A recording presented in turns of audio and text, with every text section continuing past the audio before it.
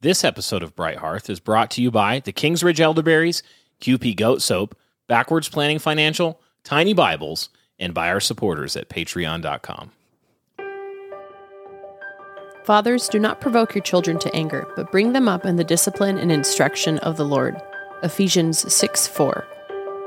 Contemporary examples are almost endless. The principle is that Christian parents must provide their children with a biblical education. The methods vary: homeschooling, Christian private school, co-ops, internet tutorials, etc. The principle is that Christian mothers must feed their children. Methods vary: schedule feeding or not, bottle feeding or not, etc. The principle is that we're to be good stewards of our bodies. The methods vary: workout or not, jog or not, eat salted grease or not, etc. Excerpt from Principles and Methods, a blog post on Monday, November 24th, 2008 by Pastor Douglas Wilson. Welcome back to Bright Hearth, Q&A number 2. I'm thinking about how spicy I want to be about this one. That's why I was hesitating. Oh boy, what do you mean spicy, babe? Nothing. Are you spicy? You're so spicy. I'm not going to. Well, welcome back, everybody. Not be spicy. You're sweet. You're sweet, babe. So, of course, Brian and Lexi here. Blah blah blah. Hi, that was a Bright horrible Hearth. Welcome. intro. This We is just our immediately second episode tonight. So yeah, we're episode stacking here, recording 2 at once. So we actually just got done recording last week's episode. I'm not good at starting over as if we never started before. So like it's hard to pretend like you Correct. haven't already done all this. Yeah, I know what you mean, babe. So we'll cut right to the chase here. We've got a great question. It's in a wheelhouse of ours that we've thought quite a bit about, that Lexi and I ourselves have gone back and forth. We've sometimes total opposite ends of the spectrum from one another. Yeah, we have. And we've come to great unity now. So, and it's a very important question. It's one that has, I think, great import for how you live your life and what your plans are going to be and all sorts of issues. So here's the question. The listener writes, if it is a father's duty to raise children in the paideia of Christ, and they're citing Ephesians 6:4 that Lexi read, which is, fathers raise your children in the paideia and nouthesia of the Lord, and don't provoke them to wrath. So they say, if it's a father's duty to do that, then why do you send your kids to a school? Wouldn't homeschool make more sense? And this is a great question. Before we explain why we do that and why we are 100% pro school, like we love schools, we want to see more Christian schools started. Not only did we start a Christian school in our community, but we wanted to start that Christian school and build it out in such a way that it might inspire, encourage, and resource other churches. Yeah, we want there that. to be more Christian institutions. We're pro-Christian institution. Pro-Christian institutions, pro-school. But before we do that, let me just point back to what Pastor Wilson said in the cold open. Principles and methods, okay? We all agree that, well, we should, that Christian parents owe their children a Christian education.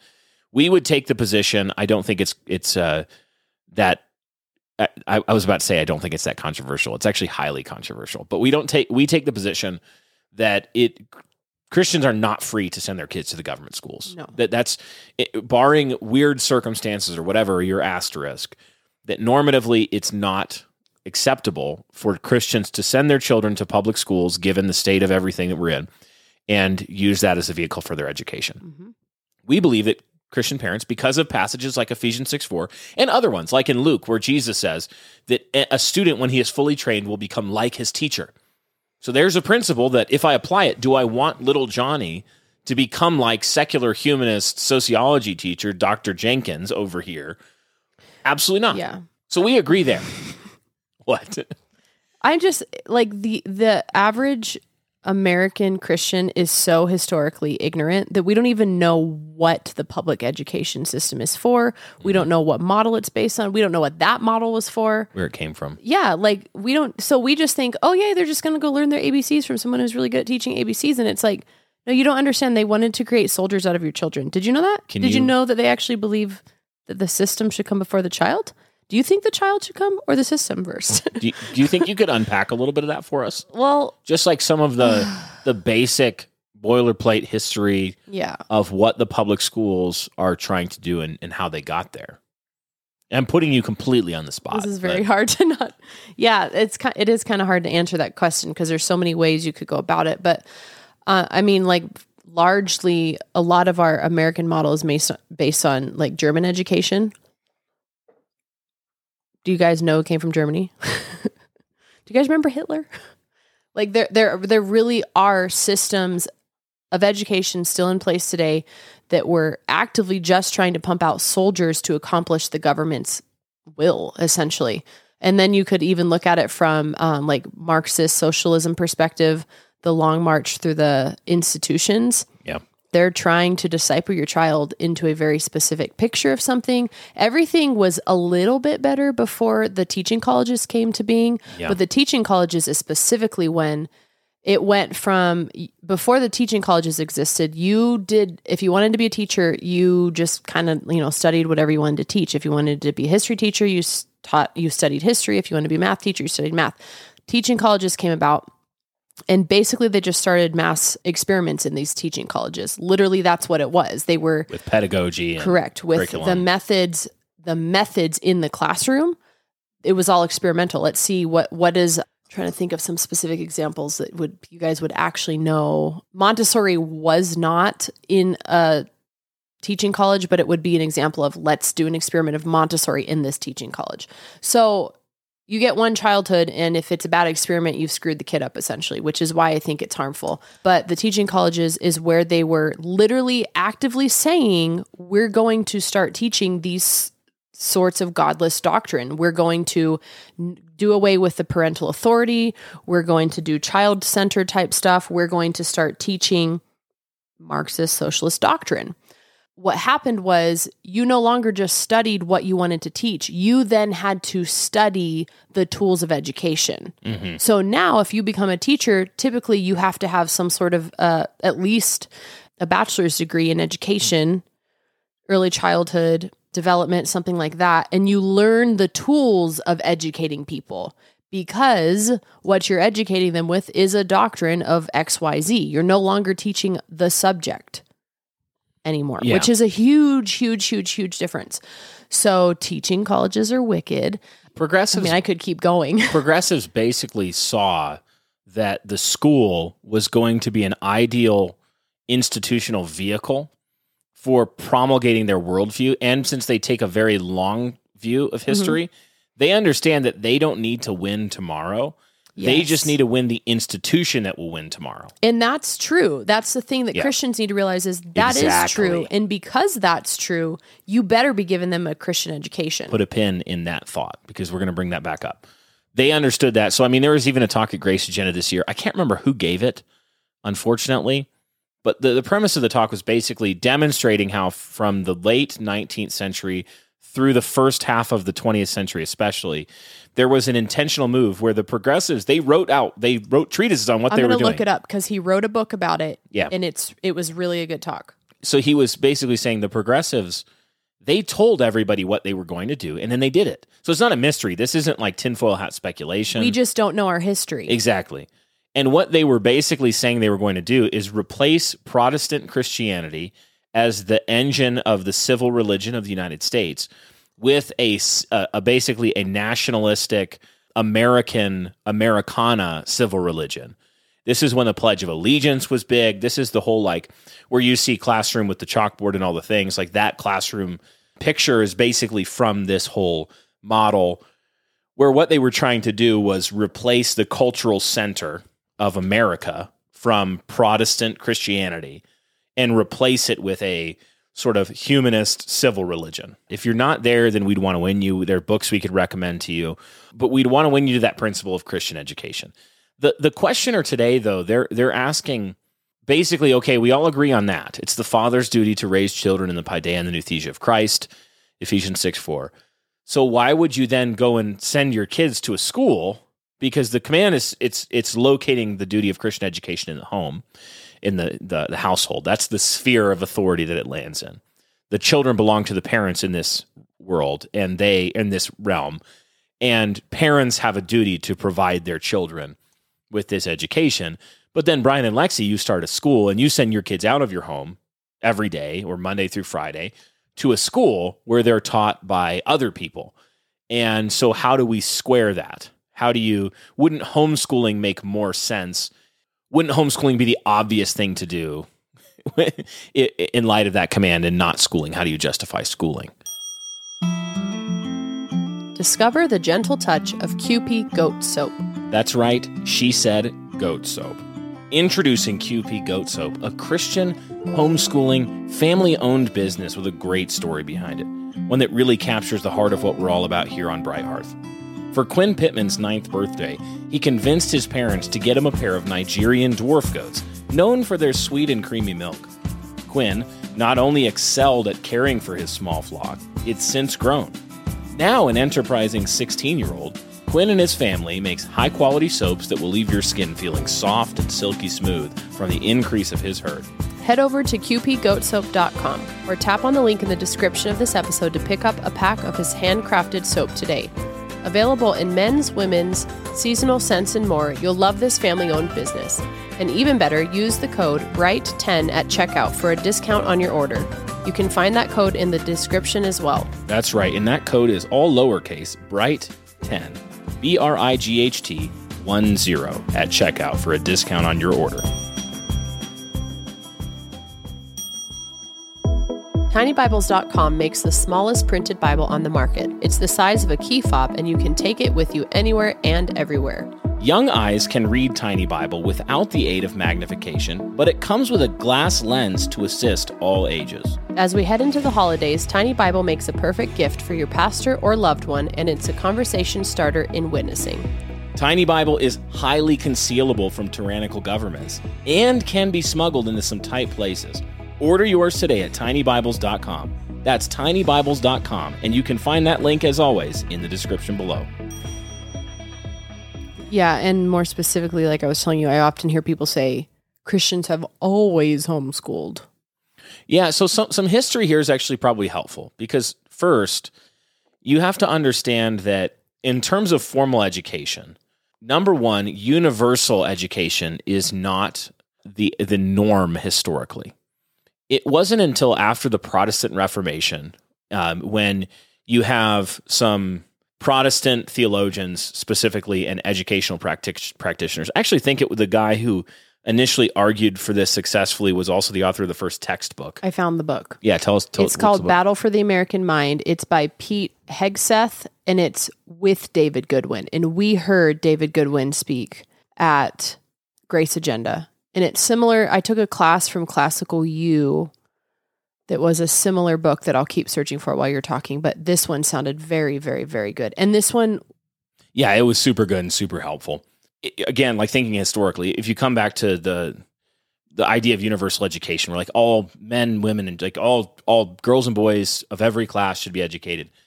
For a large part of history, the people who would have received what we consider an education would have been nobility and clergy, primarily. There are other categories, but that would be the main bulk of education. So when you think about things like classical education, or in the ancient world, if you trace the classical tradition, most of it is built on texts that are designed for teaching the children of nobility or for clergy, because those would have been the learned classes. Those would have been so a lot of it's devoted to learning how to, rule in court, learn rhetoric. That's why a lot that heavy emphasis on language and words is so prevalent in the history of classical education.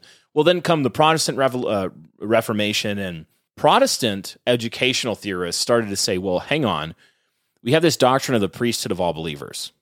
And if we apply that, then it would imply to us that Christians generally ought to have some basic level of universal education so that they can access the scriptures directly, so that they can, we're a priesthood of all believers. So it was a Protestant move that brought universal education more broadly. And that's why American educational ethos, from very early, we see even before the Declaration of Independence in the 17th century American colonies and the early settlement of the Americas by Christian Protestants, was they actually began to pass laws that required communities to establish schooling once a community passed a certain number of households. One of those was called the Old Deluder Satan Act, and it was basically saying Satan wants to deceive our children, so they need to be able to read, access the scriptures. So when a community passes, I think it's 50 households, they have to establish a school in their community for the education of the children. And then you see universal education really take root in America, essentially in a Protestant way. And even then, you can see that the way that they initially reached to do that was through schooling, was through schoolhouses. Much education, of course, has always happened in the home, parents teaching children. But there is a strong legacy and tradition of schools. In fact, you could even say that wherever Christianity has gone historically, schools have followed. Yeah, the monastery schools. You can look through. I mean, I gave a sermon on this once, and I listed out examples stretching all the way back from very early Christian times through the modern age. Wherever Christians have gone, they've started schools. So this is a good question. Why do we think schools are acceptable forms of education, given Ephesians 6:4? And do you have any thoughts on that initially? I mean, because that's where I was at one point, was that was not acceptable because Ephesians says, the father, even though it's so silly because I was still okay with the mom being the one homeschooling though. So inconsistent. But that example, I don't know where you got that Doug quote from the beginning, but that was what convinced me, was that quote was like, oh yeah, my husband's responsible to feed the kids, but I go to Costco. Yeah. My husband's responsible to take care of us, but I clean the house. Like, there are different ways that parents provide those things for their parents, for their kids. They have to provide it. It's a duty. Yes. But there are different tools that they can bring into it. And and I just started to see some of the inconsistencies. Well, then why are some people okay with online tutoring? Why are some people okay with a textbook? Why is the parent not the only one, like literally the parent, the only resource of teaching? So I just had to start asking myself other questions, I guess, and seeing the inconsistencies. Yeah, that's the first principle to show that you're not violating that passage, is that many passages of Scripture function this way, where they give a duty to somebody with authority and responsibility. Say a father has the duty, a man has to provide for his household. If he doesn't, he's denied the faith and he's worse than an unbeliever. Okay, what does that mean? Well, he needs to make sure that they have the basic necessities of life: clothing, food, etc., shelter. That doesn't mean that the father must build the house, grow all the food, and cook all the food. No, correct. He must not spin all the yarn. Yes. No, the father needs to oversee and deploy resources and deputies to ensure that provision is happening. This is mediated authority, where a father has an oversight role, and then he is to deploy wise use of resources to accomplish the task. So homeschoolers do the same thing. Homeschoolers largely do the same thing unless the father is directly doing all the teaching. The father sees that command, and so the father wisely, knowing his time to provide must be often spent outside of the home, especially in our culture. But even in that culture as well, the father couldn't directly provide all the education himself. And so he deploys his wife to homeschool the children, and then she goes one step further, and she goes and studies, or hopefully they together come to curricular decisions, and they get some good curriculum, they get pedagogy, they say, this is how we're going to do it. Then they bring in experts in all these different fields of math and science and history, and they vet them, and they make sure that they're good resources, and then they deploy all these specialists to teach their children. So just because it's a textbook doing it, or just because it's a wife doing it at the father's instruction, doesn't mean it's not still a mediated accomplishing of the task. So when we look at schools, what's happening is that the father is raising his children up in the paideia and the nouthesia of the Lord by making sure, in the same way that he'd pick curriculum and have his wife teach, he is ensuring that the school that he's sending his children to is going to raise them up in the paideia of Christ in a mediated way, and they're functioning in loco parentis, which just means that they're functioning in place of the parent for that time, where he has given them delegated authority to take care of this aspect. And he's going to oversee it. He's not going to check out. He's not just going to drop off and not care. Those would all be ways of failing to do this, or vet the school properly, or be involved. Oh, yeah. But he's actually giving the classroom, the teacher, the headmaster, a certain level of authority to act in his place, to act in his authority, his delegated authority. Same as hiring a tutor, like you said. And so that's my defense. That's an initial defense of why it's not a sin to send your children to a good Christian school, is because we do this all over the place. Mm-hmm. This is a normal thing. Yeah. That Christians do to accomplish God's commandments. We use delegated authority. In general, I think that this is a good pattern to understand how a headship of a husband in his home is to work, is that he has headship in his home, but his wife is also the manager. She's the oiko despot, Titus 2. And so he's going to set the mission together with his wife for the home, but he is the ultimate mission-setting authority in the home in obedience to Christ. And then he deploys his wife and sometimes other resources as well to make sure the household is pointed that direction, right? And he's not sinning. He's not giving headship to his wife to say, "No, you manage the budget. You go and buy the food. You go and discipline kids when I'm not there." Like, all of that is still his authority being exercised through trusted guardians. The problem with public schools is that they're not trustworthy guardians. And there are some Christian schools. Right, and there are some Christian schools too that are not they're not doing their duty with excellence. They're not guardians who are going to raise children in the paideia of Christ. They're going to give them the paideia of they don't Caesar. have a Christian worldview that they're imparting to the students. Yeah. So that's the basic defense of why it's not a sin. What are some of the reasons that someone might prefer a school over a homeschool given the option? Again, principles, methods, homeschooling is great. We have a lot of homeschoolers in our church, but there is a reason that we started a school, not a homeschool co-op, and it's because we think that there are some key things that schools can do better than homeschooling. Yeah, two things. One is really unique to us is that I saw youth speaking pastorally, because I would gladly homeschool tomorrow if I had to. I mean, it would be hard, but I would still, I have a heart for homeschooling is what I'm saying. Yeah. I love it. I love reading. I love reading with the kids, talking about reading with the kids. But you kind of told me one night, Lexi, you don't realize I'm thinking pastorally about this. I'm thinking about how can I help the families that are not as well equipped as we are to do this. And that's when I realized, and I'm not saying every family needs to be thinking this way, but this was my experience, was I was being selfish with wanting what I wanted, and I didn't want anyone else, I didn't want to help anyone else out, essentially.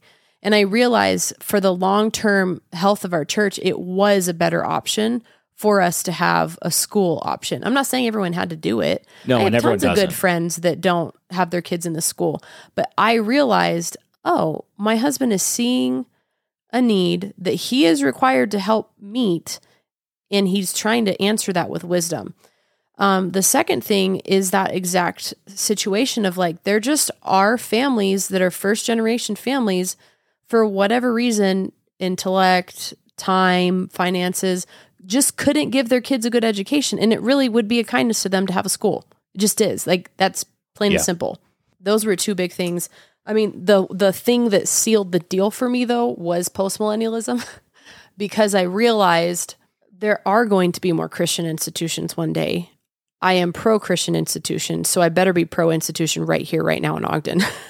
Yeah. And that was really convicting to me, because it was still I just want to hold on to this for me. And even in that, I don't know, I'm not saying homeschool moms are idolatrous, but I am saying there can become a mom-centeredness in homeschool that is very dangerous. And if a father is not aware of it and actively discouraging that, especially as the boys get older, that can be a problem. And so there was a lot of stripping away of that for me to get to a place. But like I said, I would, and we there have been times we have said each child, each year, we need to decide. Because there have been certain needs that our family has had to deal with that we've been okay, we might be homeschooling for a season. And we're okay with that. And totally. That's just the reality of educating humans. They have different needs. So it might be ideal for a season for this. It might be ideal season for that.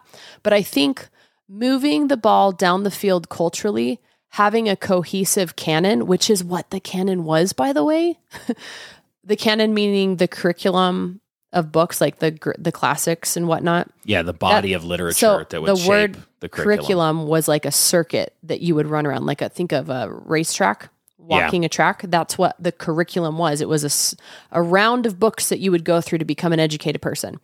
And adhering to that on a large scale moves a culture forward quickly. But when you have this family over here doing unschooling, this family over here doing like board game schooling, this family over here doing Logos schooling, this family over here doing Charlotte Mason, but it's the AO, it's not the CMI. Like there's no cohesiveness. In some ways, yes, there's a lot of overlap. I understand that, guys. But it's a different situation than total adherence to cultural values. That's going to change. I mean, we've seen it. Yeah. We've seen kids within a matter of weeks, like totally different people from when they walked into the school. Yeah, there's an illustration that I often come to, which is that when I look at communities that have a school, a good, solid school, somewhere in the middle of it, versus communities that are largely homeschooling, I've noted generally that the school communities can tend to develop more like a redwood because they're all eating from the same food. They're being shaped by the same cultural canon. They're sharing experiences socially, parents and teachers and students all together. They're all coming together daily, like for a chapel, for a matins service or prayer. You know, there's lots of that kind of thing going on. And then they tend to grow up like a redwood tree, and then they branch off in lots of different directions. And everybody's different. Children are persons. You know, as Charlotte Mason says, they're growing out in lots of different directions into their creation, how God made them. And I think a lot of homeschooling can tend to create kind of more a field with a lot of different, there's a shrub over here and there's like a little copse of birches over there. And that's all fine. Like it's different. But when I look at our region and where we're at, and also the need of the day, I think one of the things Christians must do is build institutions that have cultural thickness and gravity that are shaping everybody together and are going to have multi-generational impact in building a coherent Christian community and culture that gives answer to every part of what it means to be human. So a Christian community, what we're trying to do in Ogden and in Weber County and at our church and school and the institutions that we're building there, we're trying to build a community that gives voice and expression for every aspect of normative human life. So it has vocational and economic side where there's businesses and there's people employing others and they're thinking economically in a Christian way. There's education happening. And hopefully as it grows up, trade education, and that will bleed into the vocation as well. There's marriage and discipline and parenting. There's recreational expression. There's artistic and cultural and musical expression. There's worship. Like we're trying to think through all of these different aspects of what it means to be a human, because Christ came to save whole people, and build a culture that is has a very strong gravity to keep people and not force them out to go and have some human need met, where they don't have to go out and be like, well, now we need job training, so we've got to go out of state, or now we need education, so we've got to go to the public school. It's like, no. Christian community, we're a city on a hill. We got you covered. We can do the whole economy of human living here in the middle. And so that's a big reason. I think another thing you said that was really big for my thinking on this and how I came to be convinced of a school is specialization. When you think about the difference between a mom who is trying to do, with us to be 6 grades right now, well, soon, 6 grades of different stages of children in the home, and you're trying to do, at some point you'd have a junior higher. Oh, I see. You'd have a 4th grader and a 1st grader. And so then you'd have some people learning reading. So you're teaching reading to the preschool kids. You're doing 1st grade here, 4th grade here, junior high here. And what can tend to happen is that you still have to call in specialists. You still have to call in tutors or textbooks or something like that. So it's not the father doing it, or it's the mother through tutors and textbooks. But then what tends to happen is that by the time she is actually trained in doing all of that, that's when her kids are all gone, because she's now done it all. As opposed to, we're trying to build a state of affairs where we have some men in our upper year school. We're trying to keep a male influence there, who are teaching 3rd form, 7th, 8th, and 9th grade for years. Yeah. And they become an expert in teaching 7th, 8th, and 9th. Well, or 3rd, 4th, and 5th. Kevin listens to this. He knows this. He's going to laugh. But it used to be that you couldn't be a headmaster until you taught every single grade. Yeah, and that makes sense. So that you understood, you had the wisdom for the... Yeah. And the thing is, Kevin does step into every grade. I've actually thought of that. He does. He's had to do that because of our model. But in a matured culture where we're 3 generations in, that would absolutely be one of the things we'd consider. Yeah. Have they demonstrated competency in teaching all the ages? So there's a difference. There's a reason that homes don't produce every aspect of the economy of life, like where you don't say we need silverware, so we have to start a forge and a blacksmith shop in the back, and we need pigs, so now we have to raise pigs, and we want maple syrup, so we have to go tap the trees. No, people have always specialized because this is the world God made. It is. Where you have a guy who's like, his thing is going to be spending 60 years becoming so good at forging metal objects that are needed in the home, horseshoes to silverware to whatever. Yeah, you think about how God built the temple. Yeah, he gave people a spirit of skill. Yeah. To do a specific thing. So specialization is very good. Yeah. And until you experience it, it's easy to underestimate what a game changer it is. It really is. And I'm just so grateful that, I don't mean this in a snooty sort of a way, but I just never could have taught my children Greek and Latin the way my kids are learning Greek and Latin. I was struggling with one of them in the English language, and here he comes home speaking 2 dead languages to me, literally reading over my shoulder. And I'm like, why can't you read in English?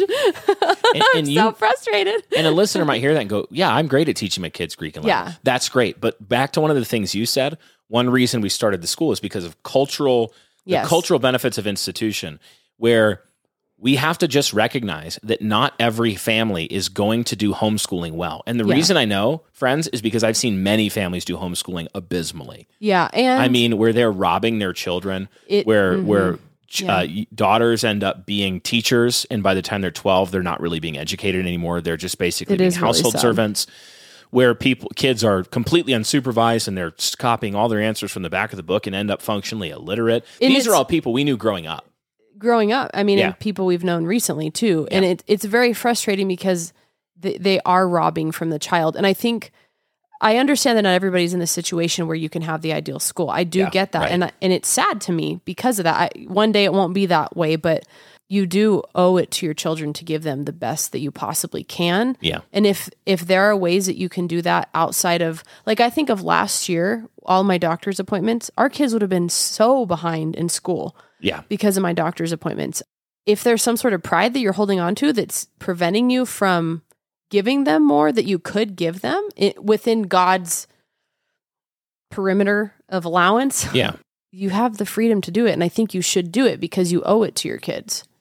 Yeah, it's a tremendous good gift. It's a gift. That's the only word that I can think of when I think of the education at St. Brendan's, is I think about how thankful I am because I know God's the one doing it. It's not something that I could have orchestrated. There's a richness to it. Yes. And even some of the things that are difficult to evaluate and put your finger on, they're not like test results or subjects you learn, but there is a cultural benefit to a body of students, and especially when we're very strict. We restrict school to our membership. To be children, you have to be a member of the church. Your family, the family has to be members of our church for the child to go to the school, and the teachers as well are like very vetted, and it's all very rigorous. But the result is that we have this protected sanctuary. Think about the way that in nature God ordered that the fish would go into this quiet backwater, shallow, warm area, and that's where the babies would be born. The eggs would hatch, and there would be all the fish. They call that a sanctuary or nursery, right? The school can function like that, where there's just a sanctuary. It's like a protected nature reserve for these kids to come together. And some of the things they're learning are very difficult to replicate in homeschool. Like, for example, just the social dynamics of navigating a social hierarchy. All of our students are going to experience, if they go from grade 1 to 12, being the first grader in first form, which includes grades 1, 2, and 3 in the same classroom. And then they're going to experience being the third grader in first form. I know what homeschoolers are saying right now. They're going to experience that with their siblings. I know, and I recognize that. But there's something qualitatively different that happens when they come out, and it's like, now there's Headmaster Love, there's Pastor Burkholder, there's Mrs. Sanders. Do we actually have a head boy, by the way? Or are you guys just joking about that? No, we have a head boy. We do. Yeah, in the upper years. I thought they were joking about that. And then I was like, wait a second. There's a head boy? And there's a head girl, and they assist. Oh, that's cool. Yeah. So they're learning leadership and they're learning how to navigate hierarchy and social setting. And you can do a lot of this in homeschool by like different church settings and vocational settings. And I get that, guys. Like, it's all possible. But this is baked in where it's ready-made. It's happening for all the students all the time.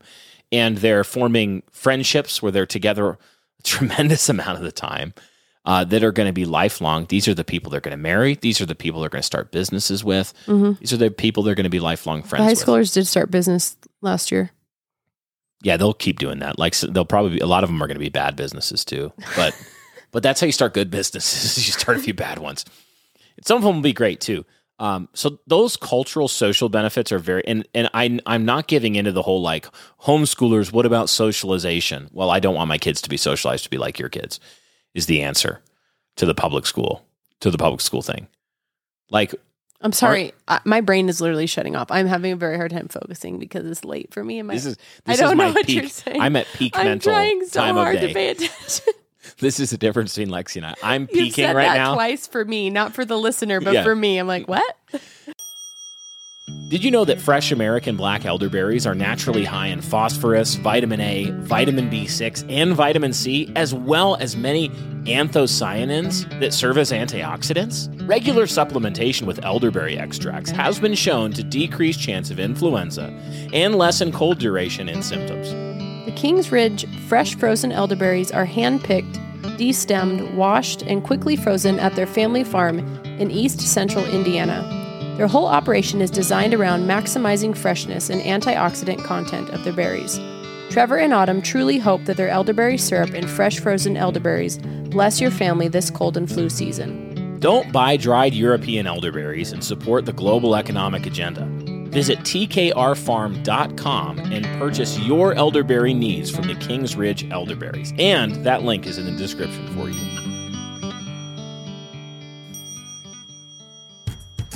Do you desire to be shrewd financially for your family?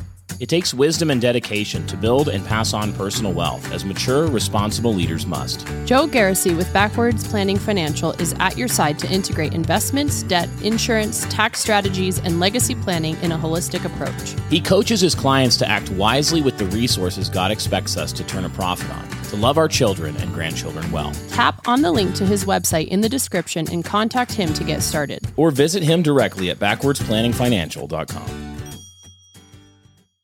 People say to homeschoolers all the time, how are your kids going to get socialized? Okay. The correct answer isn't that school doesn't help with socialization. Oh, okay. The correct answer is, I don't want my kids to be socialized to look like your kids. Got it. So okay. The homeschooler shouldn't respond by saying, well, there's no social benefits to getting in a school environment or other people. There are huge benefits if they're virtuous people. Mm-hmm. The answer of the Christian school is to say, no, this does help with socialization. But it's in the image of godly peers and godly teachers. I would say all of this is true about a school only if the parent is willing to make it that way, which I think is a huge mark. Together. I don't think we've talked about, I mean, you did at the beginning a little bit, but because you can fail in a school and you can fail at homeschool if you're not doing your duties as a parent. Yes. So that is something that is very specific about ACCS schools. I don't know about other classical accreditation associations, but is like the parent is heavily involved. Yeah. Heavily involved. Honestly, in probably more than school than when I was homeschooling in some ways. And maybe that shows what kind of a homeschooler it was. But so you can't just go to any school and get this, is what I'm saying. You have to take it as an actual duty upon your shoulders that I need to be involved. I need to be there. I need to be the school bus. Yeah. I remember Chocolate Knox in 2020, he was reading some news article about all these parents flipping out about they didn't have enough school bus drivers, I think, through COVID, and they had to take their kids to school.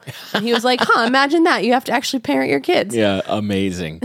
Amazing. I think some people picture Christian schools as the Christian equivalent of that. No, I'm sure there are some out there, but not ours. So that I can just turnkey, like send my kids out. They leave at a certain time. Someone picks them up, takes care of them. They come back. I don't care what happens in the middle because I'm not having to do it. That's not what godly Christian education should look like. It's parents coming together in the household of households of the church in this Christian community and taking advantage of specialization so that they can provide for their children a richness, a cultural, social, educational richness that you otherwise wouldn't have been able to achieve in any. You would have had facets of it in lots of different homes, and there still would have been lots of glory. Yeah. So I see that as a huge benefit. I've found that schooling cultures tend to be more masculine as well than homeschooling cultures, and that homeschooling cultures can tend to have some, or at least this is a temptation. Like, this isn't a prophecy that this is going to be true of you if you're homeschooling. It's a temptation to look out for. That because in homeschooling circles, it is so heavily female directed, and this is just true. I mean, like, public school is the same way. 74% of public school teachers are female. They tend to fall into those sins that are common to feminized cultures. So they will discourage and squash boys and male initiative and male aggression and lots of, things that need to be channeled in a good way. But other issues can arise too. I've seen... They will emphasize certain subjects over others. Yes. They are not good at admitting there's absolute truth in my experience. Yes, I've even seen... And these are just like actual conversations I've had with people. I'm not just making this up. Even in, like you take a large homeschooling movements like Charlotte Mason, which is very much... I thought we were... homeschooling oriented. And you see in Charlotte Mason circles that if you go and look at all the major Charlotte Mason organizations, Ambleside Online, and there's other ones as well, the vast majority of the leadership are ladies. There are very few men involved in the whole process. And so in ways that are probably not even apparent to the people involved in them, those are shaped in very feminine directions. Whereas especially in the classical Christian schooling world, most of the schools that I'm aware of are not started except for enterprising entrepreneurial men. You have tons of women involved as well, but many of these communities you'll find in those schools, a headmaster, a set of pastors, a board that very much has a male influence. And because I believe that men were designed to lead institutions on this level to fruitfulness, to maximal fruitfulness, I think you do miss something when you take, especially if in homeschooling environments, the fathers are being really passive and just letting the wives pick whatever curriculum, running completely with the no kids better supervision. than me, honey. Yeah, like, Well, this that's a stuff. problem. I never read an education book. Well, if you're a father homeschooling, you should be reading the pedagogy books, and you should be coming to convictions about this thing and overseeing the curriculum. And in my experience, in many cases in homeschooling environments, the fathers have absolutely no clue what's happening in their children's education. Yeah. That was a lot, but... Yeah, I was going to actually say a lot of the men I know involved in Charlotte Mason are the woke ones, actually. Yeah. And the reason why I can think of one specifically, a lecture that I listened to really early on, it wasn't a lecture, it was a retreat, Charlotte Mason retreat. It was a homeschool father that was basically saying, I let my wife homeschool the kids, not because it was a personal conviction or scriptural conviction, but because she needed to actualize her fullest potential. Yeah. And that was going to happen through homeschooling. One of the pitfalls of feminized culture is weaponized empathy. Yeah, that's what this was. So that leaves it extraordinarily vulnerable to the woke mind virus, because wokeness is built all upon weaponized empathy. It's like, hey, slavery, hey, past tragedies or past sins. And so now through a series of completely disjointed, nonsensical arguments, now you should have this generational and societal guilt that we're going to answer through, it just so happens to be Marxism or, some ridiculous socialist bureaucratic engine or mechanism. We're now going to fix the problem.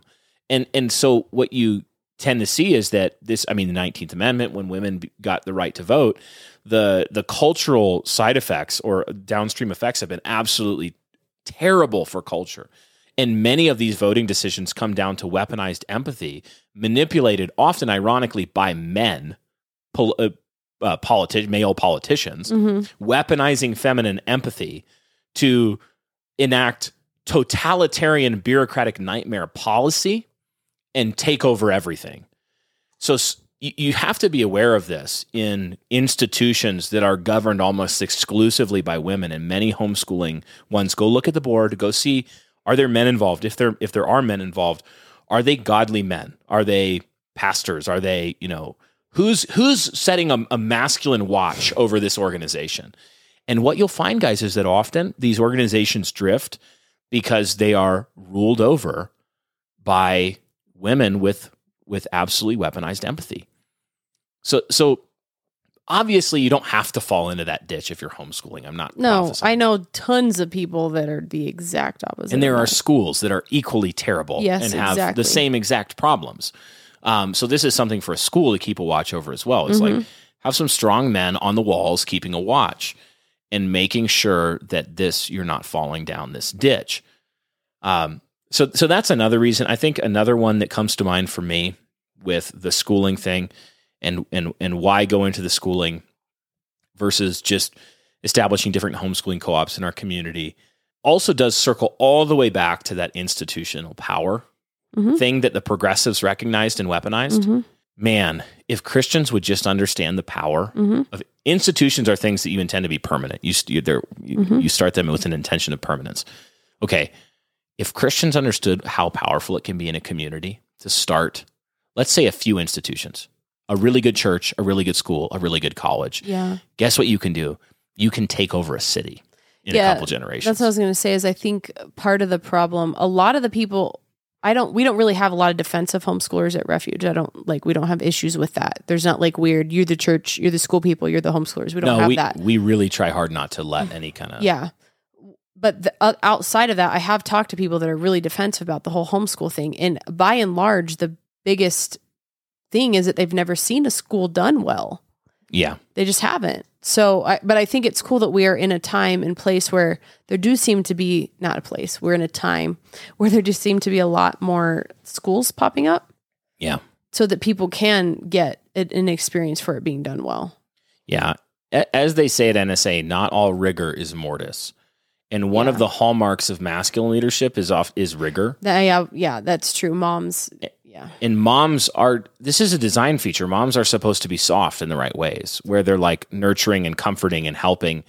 And you need dad to come in and be like, yeah, son, but knock out 20 more push-ups. I know you have it in you when you've done 30 already. And he's like, I'm so tired. And dad's going to come in and be like, give me 20 more. And sometimes mom is going to be like, oh, you did such a good job. I think you need both.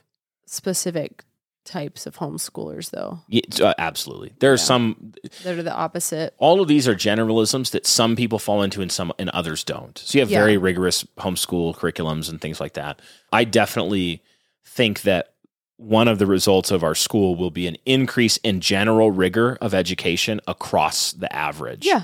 I think it will raise the average rigor. Yeah. Yeah, I have seen certain homeschool families in the church that didn't used to do dead languages. Now they do it because they can talk to people who are teaching it locally. Exactly. It's just a shared reason. And we try to do that across the school. Is like when we do pro gymnosmata and declamation, like let's bring in and invite, because we want it to be a unified thing where we agree on the principle and we might have school different events are open to the. But this is a thing you can see sometimes I think parents can be a little bit intimidated about maybe putting especially daughters or something in the school. They're like, well, it's going to be rigorous. It's going to be hard. They're maybe introverted, and there might be some kid personalities that are like more challenging for the school environment. And I think it's good to read the child, and some of them are going to be like, you would do better homeschool, 100%. Some parents are going to say our daughters are going to stay home until a certain age and then come. That can be great. But I do challenge parents to think about, before you dismiss it and say, well, this is going to be really hard for them. They're going to be tired. This is going to be tough. Think like, okay, it will. I'm not going to sugarcoat like that. Everything's rainbow. It's hard work in the school for kids. But think about the virtue. Think about the calluses. Think about the strength that they will get from that they won't get without it. Right? Don't forget that. Don't forget the benefit. Just looking at some of the downsides. It's like, oh, if you train and run a marathon, yeah, you're going to be in pain a lot of the time. I was going to say, it reminds me of this thing I saw recently it was talking about working out, but I think it's the same with the school is you really do have to choose your hard. Yeah, that's good. You can choose your hard of getting up and working out, or you can choose your hard of having to be diseased for decades of your life, or choose hard. And I do understand some people would rather choose the hard of picking and organizing and teaching the curriculum at home because they don't want the hard of packing the lunch and getting the kids out the door. I do understand that. Totally. Yep. So there's also, just to sum it up, lest you think we've gone too hard in any direction here, like we're so pro homeschool. I'm so ecstatic that homeschooling is growing like wildfire. Yeah. And I'm ecstatic because I also know that schools are going to grow right along with it. Yeah. And that lots of communities are going to start schools. Don't schism in your place if you have a school and homeschools. Don't fight each other. Don't spend your energy like that's silly. warring. Be friends, learn from each other, and try to invite one another into each other's thing. Yeah. So that you can grow together. And even if you hear a critique that you're not convinced by, rather than be like, homeschooling is overly feminine type of thing. And maybe you're not convinced by that critique and you think like we've addressed that. Don't get offended at the critique. Just understand, have a category in your mind for my brother or my sister is convinced by that argument and they're doing what they believe is best for their child. Yeah. And I'm convinced in my mind, and we can have unity across this disagreement. Yeah. Because we're one in Christ and we're all aiming for the same thing at the end of the day. Christian education, obedience to Christ, glory there. Yeah. Maintain that unity. Don't let schism get in your heart. And I don't think that we should be spending a large part of our energy arguing with one another about be convinced and then push forward. Any last thoughts, babe? I mean, it seems like you have a lot of you've been yawning for the last 30 straight seconds, and I was wondering if you have any closing ideas. Her eyes are literally closing. I don't know where my glasses are, so I mean, you don't know this, but when you can't see already without glasses and it's nighttime, your eyes just kind of go, what's the point? I'm thinking about going for a walk. I'm going to read my book. All right, guys. Well, thanks for the questions. Keep sending them in, and we will see you next episode here on Bright Hearth.